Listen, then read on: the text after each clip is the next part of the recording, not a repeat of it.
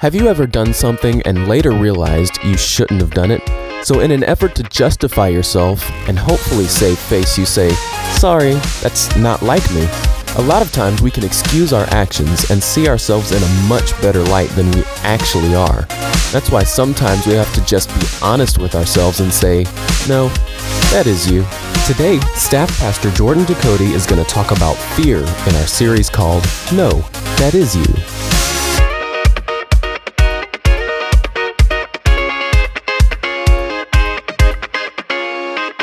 So, no, that is you. Now, that is a strange topic, it's title to a sermon, right? No, that is you. So I kind of want to set it up. We are very good at seeing ourselves in a really good light. Am I right? We see each other. I think the reason is because we judge other people by their behavior. We judge ourselves by our intentions, like what I'm thinking in my head. And so whenever something comes out wrong and it hurts somebody or it does damage, we end up saying, like, "No, that's not me, man. It's not a heart. It's not like me to do that." And so this message series is all about being honest and saying to ourselves, "No, that is you. That is you. I am like this. I am like that." Because we got to be honest with ourselves.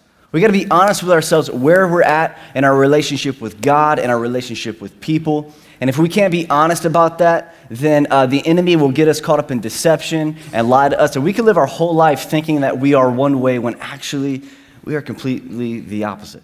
All right? So y'all with me? Did you bring your thinking cap today? Bring your, I'm going to be focused on myself and honest with myself today, okay? So everybody put your defenses down and just kind of relax. It's going to be good. It's going to be good, but it is going to be, it's going to be real. It's going to be confrontational, okay? So today we are talking about fear and anxiety, all right? Know that is you. You are fearful. You are anxious. And how many of you know that in this day and age, it seems like fear is just rampant? Anxiousness, anxiety. We've got meds everywhere just to try to medicate this problem. And we try to think positive, right? I just ran into that on Facebook last night. And it was a really cool video. But it was think positive. And I was like, yeah, we should be positive, but I think it's more than just that. Than tricking ourselves into, right? Like thinking better about things. But this thing of fearfulness and anxiousness, the thing about it is that we don't have to be taught to be fearful. I don't know that anybody ever sat down and said, "Hey, let me teach you how to be fearful today," okay? I think what it is one day we just wake up as kids and all of a sudden we're fearful. It's like, the lights go off and all of a sudden, guess what? I'm scared of the dark. We do all sorts of things. We got night lights. Ariana, she's my 4-year-old, she's got an Elsa and Anna nightlight that shines on the roof. And so Elsa and Anna are with her. It's kind of weird, I know, but it's what we do, It'd be really strange if you walked into my room and that's what I had up there. I guess it's okay for a 4-year-old. But anyway, it's just all of a sudden one day, there's this hesitancy, there's this fear. And I want to define fear and anxiety because there actually is a difference. Fear is a feeling of doom, unease, or apprehensiveness in response to imminent danger, while anxiety is a feeling of doom, unease, or apprehensiveness when no danger is immediately present. So fear is like there's a bear in front of me about to attack me, and I'm fearful of that. And anxiety is like there might possibly, in some way, shape, or form, be a bear somewhere that might possibly somehow attack me, and that makes me scared. So, all right, fear is like I see something that's right in front of me, and that makes me afraid. Anxiety is sometimes it's just a figment of our imagination, and it's not even real. But the thing about fear and anxiety is that it is a very powerful tool, manipulative tool in the hand of our enemy, Satan. A very powerful, effective tool. Very effective. Fear. So I started thinking about fear, and I was like, man, what kind of things do people fear? What kind of phobias are out there? And do you know that there is a lot of phobias? Wow. I just happened to bring some for you. Here's some phobias. Check this out. I'm going to say these all wrong, so don't even try to follow me. Anuptophobia is a fear of staying single. Where are my single people at? Yeah, y'all are like, I know exactly what that is. I don't know how to say it, but yeah, I feel it every day. Man, anuptophobia. Acrophobia, and a lot of you got this. It's a fear of heights. How many of you got fear of heights? Just out of curiosity. A pretty good amount. How many of you got a fear of public speaking? A lot, yeah. That's like the number one fear out there. You don't know this, but I have that same exact fear right now. Motor phobia is a fear of automobiles. I hope you don't live in a big city. That's bad. Really, really bad. Ergophobia, and this sounds like something that, I don't know, possibly is rampant in our nation. It's a fear of work. I don't know, just, you know what I'm saying? There is some honesty today. I have that. I don't like to work. Stasophobia, I don't know. It's a fear of standing or walking. That's a rough life right there, you know? You just like sit everywhere you go and just kind of scoot. I don't know, but this one just kind of sums up a lot of them. Polyphobia, it's just a fear of a lot of stuff. Just, I'm a polyphobia person. How would you say that? Polyphobic, there it is. I'm scared of a lot of things. Then there's this one, it's microphobia. It's fear of small things. Some of you are struggling right now because you see a small guy up on the stage right now, and it's kind of making you feel, you know, that's feeling a little uncomfortable right now. And if you've got this next one, you're probably just going to run out the room in about 10 minutes. It's homilophobia. That is a fear of sermons. There's a small guy preaching a sermon. This is a bad day. It's a bad day for you. So we got all these phobias, man, and this is what I wanted to talk about. I wanted to explain to you what actually happens whenever we feel fear or anxiety. And you know what it is our amygdala, part of our brain, actually signals our adrenal glands, all right? And all of a sudden our adrenal glands start pumping out adrenaline, and guess what happens? Our muscles are oxygenated, and we're ready like to hurt somebody. You know, and this is called, fight or flight. All right, now this is really good if you're in a bad situation. Danger's right there, man. Bam, you're ready to go. It is not good for everyday life. Actually, it's horrible for everyday life. It actually will cause you physical problems, all sorts of things. It causes panic attacks, clinical depression, substance abuse, weakened immune system, respiratory, digestive, and cardiovascular problems. Your whole entire body, fear and anxiety, when not dealt with, will mess you up. Physically, haven't got to the spiritual part yet. Physically, your body begins to break down. You know, we talk about that with bitterness and things, about how bitterness will just eat you up. And physically, it affects your appearance. You know, there is this connection between our spirit man and our physical man that cannot be broken. And so just to say, yeah, I'm just a little bit fearful. I'm known to be anxious at times. That's just me. Just to accept that is just like accepting poison into your life and being okay with it. And we shouldn't be okay with it. A professor from UCLA wrote this. Check this out. Our world is in the midst of an emotional meltdown. As a psychiatrist, I've seen that many people are addicted to the adrenaline rush of anxiety known as the fight or flight response and don't know how to diffuse it. An example of this is obsessively watching the news about natural disasters, trauma, economic stress, and violence, then not being able to turn the bad news off. Also, people are prone to techno-despair, a term I coined in my book. It is a state, check this out, of high anxiety that results from information overload and internet addiction. We've been talking for a while as a staff and stuff about just where we're at as a culture. And we said this a couple of years ago that people are addicted to drama in their own life. We call them drama addicts, okay? And there's like this thing where if everything's smooth and calm and okay, we feel like we have to create something so it doesn't feel so calm because we're addicted to this fight or flight thing inside of us. Physically, we get used to it, and so then we end up in this place where without it, we feel empty. We feel like there's a void because we've always got to be fighting something, right? I know what I'm talking about. You're like, oh, that's me all the time. So I want to ask ourselves some questions. These questions to see if you're addicted to anxiety and fear. Check this out. Ask yourself these things. Do I worry about many things every day? Do I worry about a lot of stuff every day? Do I make problems larger, not smaller? Something small, and I just keep talking about it, and it ends up becoming this gigantic thing. Ruins the whole day. Do I do that a lot? Do I worry about things that no one else around me worries about? You got a buddy and something happens and he's like, oh well. And then you're like, but no, it's a big deal. You don't realize. Like, this is it. This is the big one. You know, it's like, it's kind of a big deal, man, but are you that person? And then this one right here, when one anxiety is solved, do I immediately focus on another?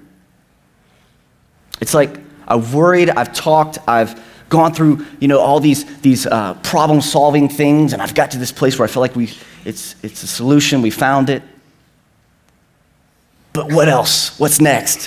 What can I worry about? What can I fight about? What can I argue? What can I bring up and just, anybody connecting with that right now? No?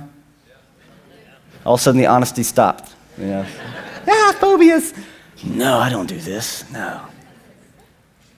I know that I've done a lot of these and still do internally sometimes. I love Jesus' perspective on anxiety, Matthew 6:27. And which of you, by being anxious, can add a single hour to his span of life?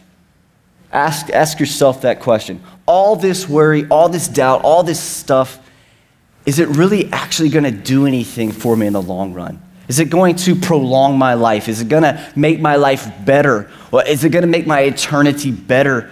Or is it just foolishness? Is it just this treadmill of life that we're on with no real result? I saw this commercial for this, I don't know if it's Nordic track, I don't know what it was some treadmill. And they had this person in a house and giant windows and overlooking this awesome mountainscape, which of course none of us have around here. And this lady's like running on this treadmill and it's so cool, and they had like this little bitty screen right there, and it's like, you're running on a mountain or you're running in the Amazon, or blah, blah, blah, blah, blah. Like, you could see stuff on the screen, but she's like all smiling and stuff, but she's running, but she's not getting anywhere. It's not actually going anywhere. And I think anxiety is sometimes like that treadmill where it's like, we feel like we're accomplishing a lot in life by thinking a whole lot and analyzing everything, but it's like we're running on this treadmill, looking at a screen, feeling like we're doing something, but we're not getting anywhere. We haven't even left the house yet. You know what I'm saying? We're sweating, we're like, I haven't even done anything. Fear, man. Fear, anxiety. Now, I want to throw out a statement that's going to be a little bit controversial feeling. I know it was for me whenever I first said it to myself, honestly. But we're going to talk through this. Fear and anxiety are actually sinful. Fear and anxiety are sinful. Okay, now we need to be honest. It's not just a small problem. It's not just a little bit of a character flaw. It's actually sinful. And I want to be very sensitive with that because I know that whenever you think of maybe what's the root cause of fear in your life or anxiety in your life, you might be able to trace it back to a very bad experience. I mean, it might be something that's legitimate. And I don't want to, reduce that down and make you feel like judged or whatever. You know what I'm saying? Just because you're going through that fear and anxiety. It might be a chemical imbalance, just a physical problem that you had that creates these tendencies in your life. And so there's always going to be different ways that these things happen in our life. But it doesn't change the fact that we can still be honest about them. We don't have to be mean about them, but we can be honest about them. Like, man, no, this is something in my life that is sinful. And so we're going to talk about why. So with all of this said, let's kind of get into the actual meat of the message. And this is what we're going to do today. I want to talk and discuss about 3 questions about fear. All right? Number 1, what actually is fear and how is it sinful? Because that's a big statement. I don't know about you guys, but whenever I was first reading and studying it, I was like, sinful? It just seems like such a serious word to use whenever we're talking about something that sometimes is just put on us from something that's outside of ourselves. Let's read the Bible, shall we? Revelation 21:8. But the fearful and unbelieving and the abominable and murderers and whoremongers and sorcerers and idolaters, let me turn the page, liars, they shall have their part in the lake of fire which burneth with fire and brimstone, which is the second death. It's kind of weird to me that fearful is right there next to murderer and unbeliever. Why? Because fear is actually a lack of faith in God. And God really doesn't take lightly to lack of faith in him. It's a big deal. So that's really what fear is, lack of faith in God. James Burton Kaufman, a guy wrote a commentary, he said this about this scripture. He said, it's not of natural fear and timidity that John speaks. John wrote the book of Revelation, in case you didn't know. It is that cowardice which in the last resort chooses self and safety before Christ. So this fear, the core problem of it is at the end, it can cause us to reject God in favor of self. The self-preservation thing of, I feel fear, and so now I'm just going to shut everybody else, including God. So it's this lack of faith in him. It's kind of like if I don't think God has it, I'll do it in my own strength, right? Like I'll take care of this thing. But the thing about fearful in that verse is it's the same word that is used in Mark 4:40. Now what's going on is the disciples are with Jesus and they're in a boat and there's a lot of, there's a storm going on, so the boat's rocking and the disciples start freaking out. They start going nuts and Jesus is sleeping. Don't know if any of you have ever been in a boat where there was a lot of wind and rain and it was a torrential storm. I know I have not, but I've seen a lot of movies. So therefore, I know that it's loud and scary and most guys are throwing up everywhere because they're seasick, right? But Jesus is sleeping through that. They're freaking out. And then Jesus gets up. And I think it's very interesting what he said. Verse 40, then he asked them, why are you afraid? Or why are you fearful? In another version. Do you still have no faith?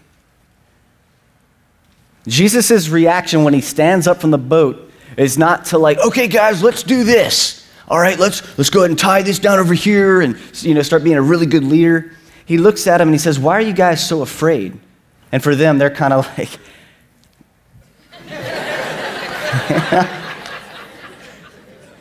I have a feeling that we would have been pretty sarcastic with Jesus sometimes. I don't know why, Jesus.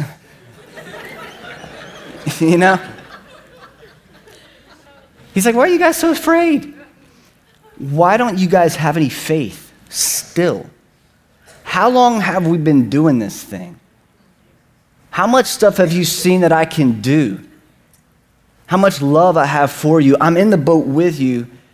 And yet you still think that I'm gonna, we're gonna wreck and we're gonna die? I mean, guys, where's your faith at? That was the number one thing that he said to them. That was the biggest problem that he felt they had, was that they lacked faith. And all throughout Scripture, guess what? They're praying for something to happen. And what does he say? Man, you don't have much faith, do you? Not much faith. Not much trust. It's a problem, guys. Second question, why is fear a big deal? Why is fear such a big deal? Well, I've got a few reasons. One is that fear can keep you from pleasing God. Fear is a lack of faith, and fear can keep you from pleasing God. Where do I get that from? Hebrews 11:6. But without faith, it is impossible to please him. For he who comes to God must believe that he is, and that he is a rewarder of those who diligently seek him. You cannot please God in your effort. God sees faith. Faith is like his currency, man. And he sees that faith and he sees that trust and he acts on that. Fear is the currency of Satan. Faith is the currency of God. Fear is how the devil manipulates us, and faith is how God meets our needs in every area. And this isn't just a prosperity message thing, okay? I know a lot of times we get caught up in that. I got faith, so therefore I can get what I want. Totally missing it. Totally missing it. It's not about that. But fear can keep us from pleasing God. Now, we can learn something from the children of Israel. Actually, we're going to learn two things quickly from the children of Israel and their lack of faith and why it's a big deal. Number two is that fear is contagious. And also that fear can keep you from fulfilling your purpose. See, what happens is the children of Israel get delivered out of Egypt. God did crazy things. I know you've all seen, Charlton Heston and his great and mighty acts there on TBS. And so he did these great things, right? And I mean, God moved mountains, right? He opened up the sea. He did all these crazy things. And the children of Israel saw all of this. Okay, they were there when it happened, and they were rejoicing and full of faith and excitement. And they go and they keep, taking land, and they get to this place called the Promised Land, the land of Canaan, which is where God was bringing them to the whole time. And they send spies into the land, and when they come out, 10 of the spies are like, there's no way we could do it. There's no way. Joshua and Caleb, they're like, we can. Don't you guys remember? Just like literally 2 months ago, what God was doing. And they're like, no, we don't care about that. We see a mountain that can't be moved, and so therefore, we don't want to do it. And what happened is that fear that those spies had, it didn't just stay with those guys. It spread to the whole camp. And so what ends up happening is that God gets angry about it. And then all of a sudden, when God gets angry, the children of Israel are like, oh, okay, we see that you're serious. We'll go and do it. And God's like, no, you're not going to do it.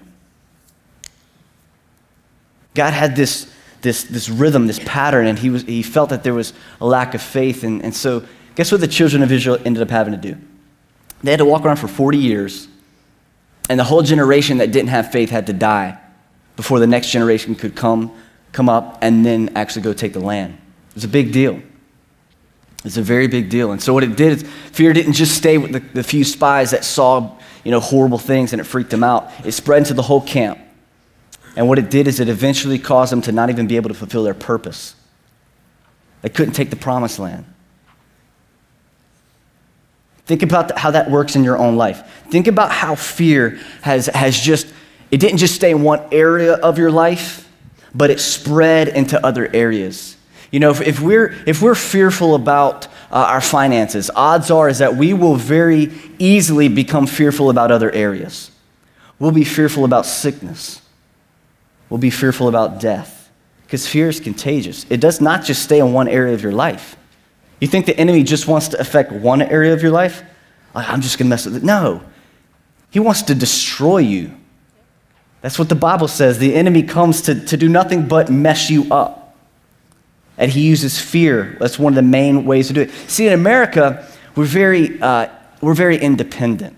I don't know about you guys, but I'm not really fearful that whenever we walk out that there might be guys with guns that are trying to hurt us, right? We're pretty dependent upon ourselves, and so we don't have this fear in the outward realm. We watch the news, but that's way over there. It's not here. But we fear in different ways. We fear our spouse is going to cheat on us. We fear that we're going to go bankrupt. We fear that we're going to get cancer and die. We fear these things that we can live our whole life fearing, and none of them actually ever happen. But what did it do to us? It kept us in a box. It kept us tame. That's what culture does. That's what fear does, is it tames us to where our faith level is low and we just exist. Whenever the Bible, Jesus talks about it, he's like, man, I want you guys to do greater things than I've done. I want you to do more than I've done. But then fear comes in, anxiety comes in, and squelches all of that. Fear is a big deal. Number 3, what is the answer to overcoming fear? I think if I did the whole raise the hand thing and I said, who wants to overcome fear? Absolutely. Me. Well, I've said the answer a lot, so if you're really good at reasoning, you've probably already got the answer. But the answer to overcoming fear is faith. That's the answer to this. And not a weak, cliche faith. Not a religious faith. And I mean religion in a negative way right now. Not I just say words that have no power to them. I'm talking about faith that's like way deep down inside, that solidifies you and anchors you through storms and trials and situations where you never get the answer for them. You never get the answer. It never resolves, but your faith is steady. That's real faith. The facade of faith that we see nowadays is like a 3-month stint in church, or like a 2-year wee, and then the first time that somebody offends or something big happens, church and God is the first thing to go. That's not real faith. The type of faith that I'm talking about is a faith, you're so dependent on God that without Him and without the assurance of Him and without the hope that you find in Him, your life feels meaningless. It feels empty, and it feels like you don't even know where you're going. We're separate from that. What's the point? And you can't fake that for very long. Real faith. That real faith is what's going to overcome fear. 2 Corinthians 5:7. For we walk by faith, not by sight. Now, we is believers. Okay? And that's where, there's a lot of things in the Word of God that can apply to non-believers and believers. There's a lot of principles that we find in the Word of God that can work wherever. This is not one of those. For we walk by faith. As Christians, we walk by faith, not by sight. This is a spiritual thing that is not translatable into the world. So if you're an unbeliever, you have to realize this, because I have conversations with people and it's fake. It's fake. They quote the Word of God, but there's no power in it. They quote the Word of God and it's not even in context. So they say, well, I walk by faith, not by sight. It's like, in what area of your life do you actually walk in faith? There's no fruit of that. Let's be honest. Let's be real. Because it's really called deception. Thinking that we're in one place and we're not. It's deception. Let's not be deceived. We walk by faith, not by sight. We walk by faith, not by Fox. We walk by faith, not by the news, not by our feelings. That's why everything around us can be burning up. But yet we stand calm and collected because our faith is in God, not in a politician. Can I just quickly say something about that? Let's just get off of it. I don't know where in history we think and have this imagination that some government has ever made a nation holy. I don't know where that's come from. What it is we don't know history very well. It's never happened, y'all. We are Christians. Politics are separate from the church as far as actually causing people to be holy. Yes, you can put things on people. That doesn't cause a person to be holy. It's about your faith in God, a relationship with Him. All right? And that's why,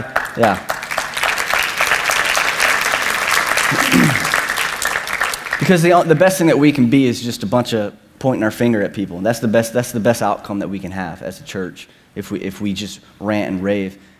Let's put our faith in God, not in a politician, man. Come on. It's pretty easy.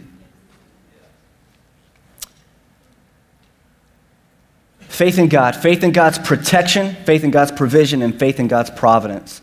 We've got to have faith in the fact that God will protect us, that He will protect us, that He will provide for us our every need. Maybe not like the fastest internet need in the world, all right? You might not have that, but He's going to provide for you. He's going to provide the main things that you need always, all right? I don't think any of us are really struggling in this room that much right now. He is providing for us. And also, we trust and we have faith in His providence, meaning that God is in control. When everything around you looks like everything is falling apart, I want you to take a step back and say, ultimately, God's in control of this thing. And whenever you do that, you take yourself out of fear and you put yourself into faith. By saying a statement like that, I'm talking about really believing it. God's got this. Now, all of this isn't a license to be foolish and not have wisdom, all right? God teaches both sides. We always teach that here. Faith and wisdom are very close in the way that we should operate in life. We should never just step out in faith, call it faith, and it's really a bad decision, all right? I got faith. God's got in control. Yeah, but not for that one. That was just a bad choice. But that He's in control ultimately. He's sovereign. Look, all this stuff going on all over the world, God's in control. All right? There's nothing that we could do to stop it. Y'all believe that? Believe it? That's what I believe. I believe that I'm going to pray, I'm going to do what I'm supposed to do and all that kind of stuff. But when it comes down to it, man, I'm trusting God. I don't know what's going to happen. Trust in God. Now, Romans 10:17 says this, faith comes by hearing and hearing by the word of God. Because I know a lot of you are like, well, how can I increase my faith, man? How can I? Through the word of God. Man, I want something else other than that. There's not much else other than that. Because that's how you hear God. That's how you know him. You want to know God more, you have to read his word. You have to have some sort of intake in that. Because if not, you're left to your own ability and your own thought process. And I don't know if you guys have the same problems I have with this thing up here, but it gets weird sometimes. It gets strange.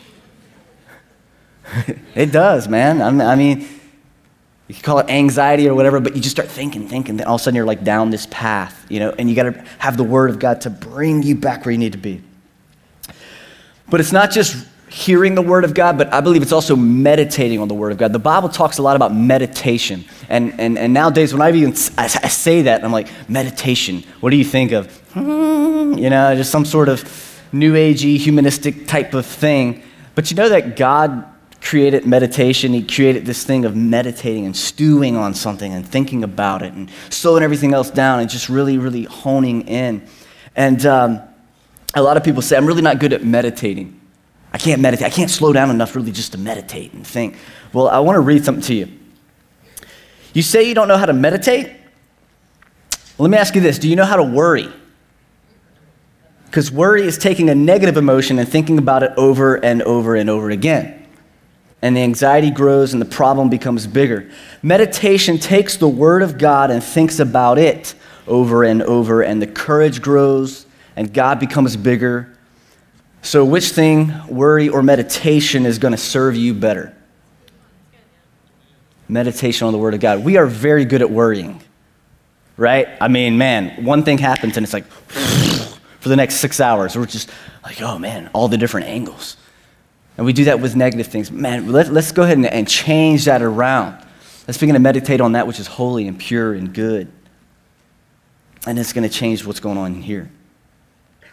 So when I got to this point, I was like, man, how can faith grow? What can I say that's really cool? And I was like, probably not much.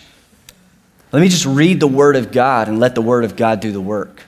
All right, now I'm going to read these things, and I want you to read every word, with me. Not you don't have to repeat it or anything, but just read these words and let it just affect your heart and affect your life. The first scripture is about the fact that fear is not from God. 2 Timothy 1:7 says, "For God has not given us a spirit of fear and timidity, but of power, love, and self-discipline." If God has not given you a spirit of fear, then who has? Right? And so if you've got that in you and operating in your life, that's not God speaking to you. That's not God working in and through you. Recognize that. The next part is about God is more powerful than your fear. Psalm 56:11, "I trust in God, so why should I be afraid? What can mere mortals do to me?" Romans 8:31, "What shall we say about such wonderful things as these? If God is for us, who can ever be against us?" Isaiah 41:10, "Don't be afraid, for I am with you. Don't be discouraged, for I am your God. I will strengthen you and help you. I will hold you up with my victorious right hand." I like how he says all that. It's him doing the work, all right? It's not my effort. It's man, we're in this thing with God. God hears you through prayer. Psalm 34:4, "I prayed to the Lord and he answered me. He freed me from all my fears." How many of you today need to be freed from some of your fears? Like you need something to be broken in your life. All right? We're going to reach out to God here in a second. I prayed to the Lord. He freed me from all my fears. Philippians 4:6-7, "Don't worry about anything. Instead of worrying, pray about everything. Tell God what you need and thank him for all that he has done. Then you will experience God's peace, which exceeds anything we can understand. His peace will guard your hearts and minds as you live in Christ Jesus. His peace will, not more information about what you could do to fix the problem. His peace will guard you. God cares for you. Psalm 55:22, "Give your burdens to the Lord and he will take care of you. He will not permit the godly to slip and fall." Matthew 10:28-31, "Don't be afraid of those who want to kill your body. They cannot touch your soul. Fear only God, who can destroy both soul and body in hell. What is the price of 2 sparrows? 1 copper coin? But not a single sparrow can fall to the ground without your Father knowing it, and the very hairs on your head are all numbered. So don't be afraid. You are more valuable to God than a whole flock of sparrows. Hey, if it gets really bad, you can always say, I'm more to God than a bird. I mean, if it's that bad, at least you can come down to that point, right? God knows your need. I think we just talked about this a while ago at the end of worship. God knows your need. Matthew 6, so don't worry about these things saying, what will we eat? What will we drink? What will we wear? These things, check this out, dominate the thoughts of unbelievers. Let's not let that be said of us, that our thoughts and everything that we are dominated by stuff that's temporary. That means we're thinking the wrong thoughts. But your heavenly Father already knows all your needs. He created you, right? Seek the kingdom of God above all else and live righteously, and he will give you everything you need. He'll do it. The Holy Spirit intercedes on your behalf. John 14:27, I am leaving with you a gift, peace of mind and heart, and the peace I give is a gift the world cannot give. So don't be troubled or afraid. I think that's that whole think positive, like really try really hard. It's the peace that the world gives. Not that there's not an element of truth to it, but this peace that we're talking about is a supernatural peace. It doesn't make sense up here. Everything around me is horrible. There's sickness. Maybe my family's falling apart. But for whatever reason, man, I'm calm in here. I'm calm. I'm at peace. It passes our understanding. Romans 8:26-28, and the Holy Spirit helps us in our weakness. For example, we don't know what God wants us to pray for, but the Holy Spirit prays for us with groanings that cannot be expressed in words. And the Father knows, who knows all hearts, knows what the Spirit is saying. For the Spirit pleads for us believers in harmony with God's own will. And we know that God causes everything to work together for the good of those who love God and are called according to his purpose for them. Everything works together for good for those who love God and are called and are moving forward with him, okay? Couple more. Trust in God expels fear. Job 13:15. In case you don't know what's up with Job, Job had everything, and then God allowed him to lose everything. He had it all, and he lost it all very, very quickly. This is what he ends up saying. Talk about faith. God might kill me, but I have no other hope. I'm going to argue my case with him. I like how he says that. He's kind of like, look, God can just take me off the face of this earth, okay? I am gonna say something about it.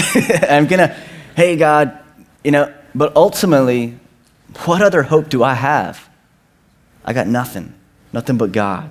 Psalm 5:11, but let all who take refuge in you rejoice. Let them sing joyful praises forever. Spread your protection over them, that all who love your name may be filled with joy. Joy, not happy clappiness, right? Joy, peace and joy in God. That's the last scripture. God is in control of everything. Isaiah 41:10, fear not, for I am with you. Be not dismayed, for I am your God. I will strengthen you. I will help you. I will uphold you with my righteous hand. Don't fear. He's going to uphold you with his righteous hand, his victorious hand. This thing of fear, like I said earlier, is powerful, it's manipulative, it affects us. I believe it's probably touched every single one of us in this room at some point or another. And I'm not saying that just because we feel a moment of fear, oh, sin, oh no, that's out of balance. But living a lifestyle of fear really shows a lack of faith in God. I wanted to see how Jesus handled fear. So I went to the moment where he was in the Garden of Gethsemane. Had trouble with that word there. He's in the garden. He knows what's coming. He knows what's coming. He's been known for a long time. It's going to be physically draining, emotionally draining, but also he's going to feel something in his spirit, man, that he's never felt before, and that's separation from God. There's all these things that are happening, and Jesus is feeling some fear, some anxiety, some worry. So much so that you guys know the story. He said he was praying and blood vessels burst in his face and he began to bleed out of his, with his sweat. I've never been in that place before, but that is intense. Jesus is feeling some intense fear and worry. And you see him, he goes and he prays and then he comes back. And then he goes and he prays some more and he comes back and then he prays some more. And then you see this moment where everything shifted in him, where he says, Father, not my will, but yours be done. And at that moment, he just put down everything that he had. He put down all the fear. He put down all of his worry about his physical being and all those things. He put it and he submitted it underneath the will of his Father. And then it says that he got up and it was almost like he was ready at that moment. Let's do this. It was like the peace of God came in. It's not that he wasn't still a little bit anxious about what was coming. I'm sure there was still some butterflies going on, but there was this resolve in him. And I think that today some of you are really seeking that resolve in your heart and in your life. That you want to have real faith in God, real faith in what he is in you, not just a cliche, weak, thin faith, but a faith that's really going to see you through to eternity. Because that's what this is about. This isn't just about this life right here, guys. This is about something way bigger. And the enemy wants nothing more than to keep us tame, silent, quiet, reserved, fearful, right where he wants us. Instead of living in faith, seeking God, seeking what he wants us to accomplish in this life. Come on, can we bow our heads real quick? I want to give an opportunity to some of you in this room you feel like you're not with God. When I was talking about the unbeliever, you know that's really where you're at. You haven't really believed in him. You haven't really trusted in him. And today you want to. You know that today is the day it's time to make a decision to follow Jesus. And this is what we're going to do is I'm just going to ask you here in a second to raise your hand, and we're not going to bring up to the front or anything like that, so don't worry about being embarrassed or anything like that, but there is something that happens whenever we admit our need for Jesus, that we admit our need for God to come into our hearts and our lives and change us, and he births real faith in us. Some of you know that you've been living a weak life, but you really don't have that relationship, and I want to give you that opportunity right now. So if that's you, and you want to put your faith and trust in Jesus, I just want to ask you to raise your hand. 1, 2, yeah, all the way over here. More over here in the middle. Over here on the side, I see you. Back here in the back. Right up here in the front. All over the room. That's awesome. See you right here in the middle. See, for so long that the enemy has had a lot of you in fear of what it would mean to take the next step in trusting God. And today that fear is being broken right now. The lie of the enemy is being exposed. And you're going to truly know God.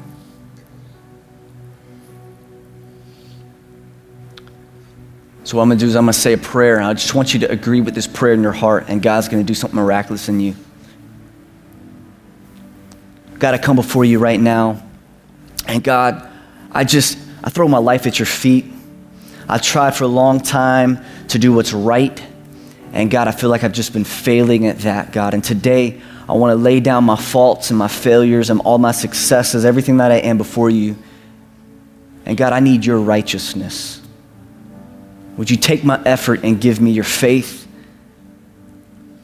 Would you raise me up, Jesus? Forgive me of my sin. I accept what you did on the cross for me, shedding your blood to pay the price for my sin. I believe in it. I trust in it. And God, I pray that you would help me to live a life that lifts you up, that glorifies you, and that pleases you. I thank you for all of this in Jesus' name. Amen. And we're going to do one more thing, because there's a lot of people in this room right now that I believe that this spirit of fear over you needs to be broken. I believe that receiving Jesus is the first step, but I believe that fear has actually crippled many of you, paralyzed you in many areas of your life. Your marriages, raising your kids, you're fearful they're going to turn out just like some other guy or like you were when you were little, and that's got you gripped in fear. Your fear about your finances, that you're going to fail at this life. Fear that you're not going to do very good at your job. You fear that you're not going to make it with God all the way to the end. You fear what's going to happen in this world. You see the political system. You see what's going on, and it's gripped you. And what happens whenever we're in fear, we're distracted from the whole point of why we're on this earth, which is the Great Commission, which is to spread Jesus, to communicate the gospel message of God to other people. But we can't do that when we're living in fear. Actually, fear will get you to the place where you won't even step out and say anything because you're too fearful of what? They're going to reject you or make fun of you or whatever. It's still all rooted in fear and ultimately in selfishness. And so we do something, it's called a life retreat. And at the end of the life retreat, at the end of every session, we do a confession. Confession is very powerful. Confession, whenever you're doing it with faith, mix it with faith, you're declaring truth over your life. And that's what we're going to do today. So come on, let's stand to our feet. And the words are going to come up on the screen here in a second. And we're going to read this together. And if you're a believer and you have faith in God and you want to break the spirit of fear of your life, then whenever we do this, I want you to say this like you're praying it straight to God. You're declaring this over your life, over your family, over your finances, over everything, okay? Y'all ready? Come on, let's read this together. I am a member of the body of Christ, and Satan has no power over me. For I have overcome evil with good. I am of God and have overcome Satan. For greater is he who's in me than he who's in the world.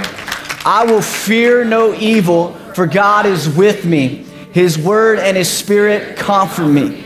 I am far from oppression, and fear does not come near me.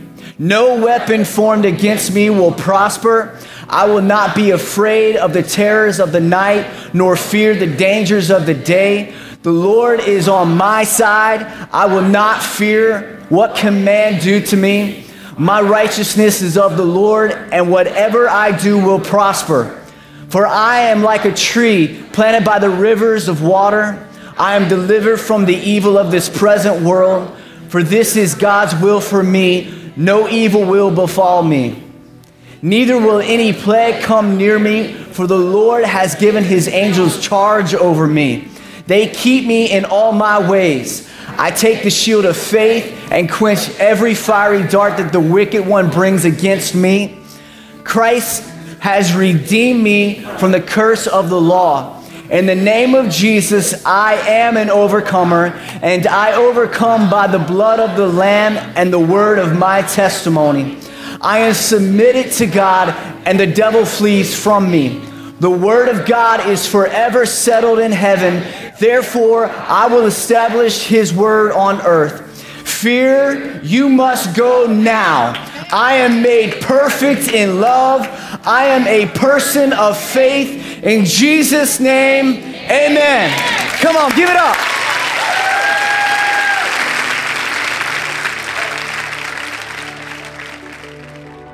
If you just made that decision, let me be the first to say congratulations. The decision to follow Christ is just the beginning of your relationship with God. So we'd love to help you with your next steps. If you'll go to northwood.tv/connect and fill out the online information card, our lead pastor, Van Ducote, wants to send you a letter that tells you some more steps to take that'll help you maintain your new relationship with God. We're one church in multiple locations. We have a campus in Gulfport, Wiggins, and in Long Beach, Mississippi. If you live in one of these areas, we'd love to see you at one of our services. You can visit our website, northwood.tv, for service times and locations. If you'd like to give to this ministry, you can do that online as well. Just go to northwood.tv/give or simply text the amount you'd like to give to 228-215-3421. Again, that's 228-215-3421. Standard data rates and text charges may apply. Thanks again for joining us today. We'll see you next time.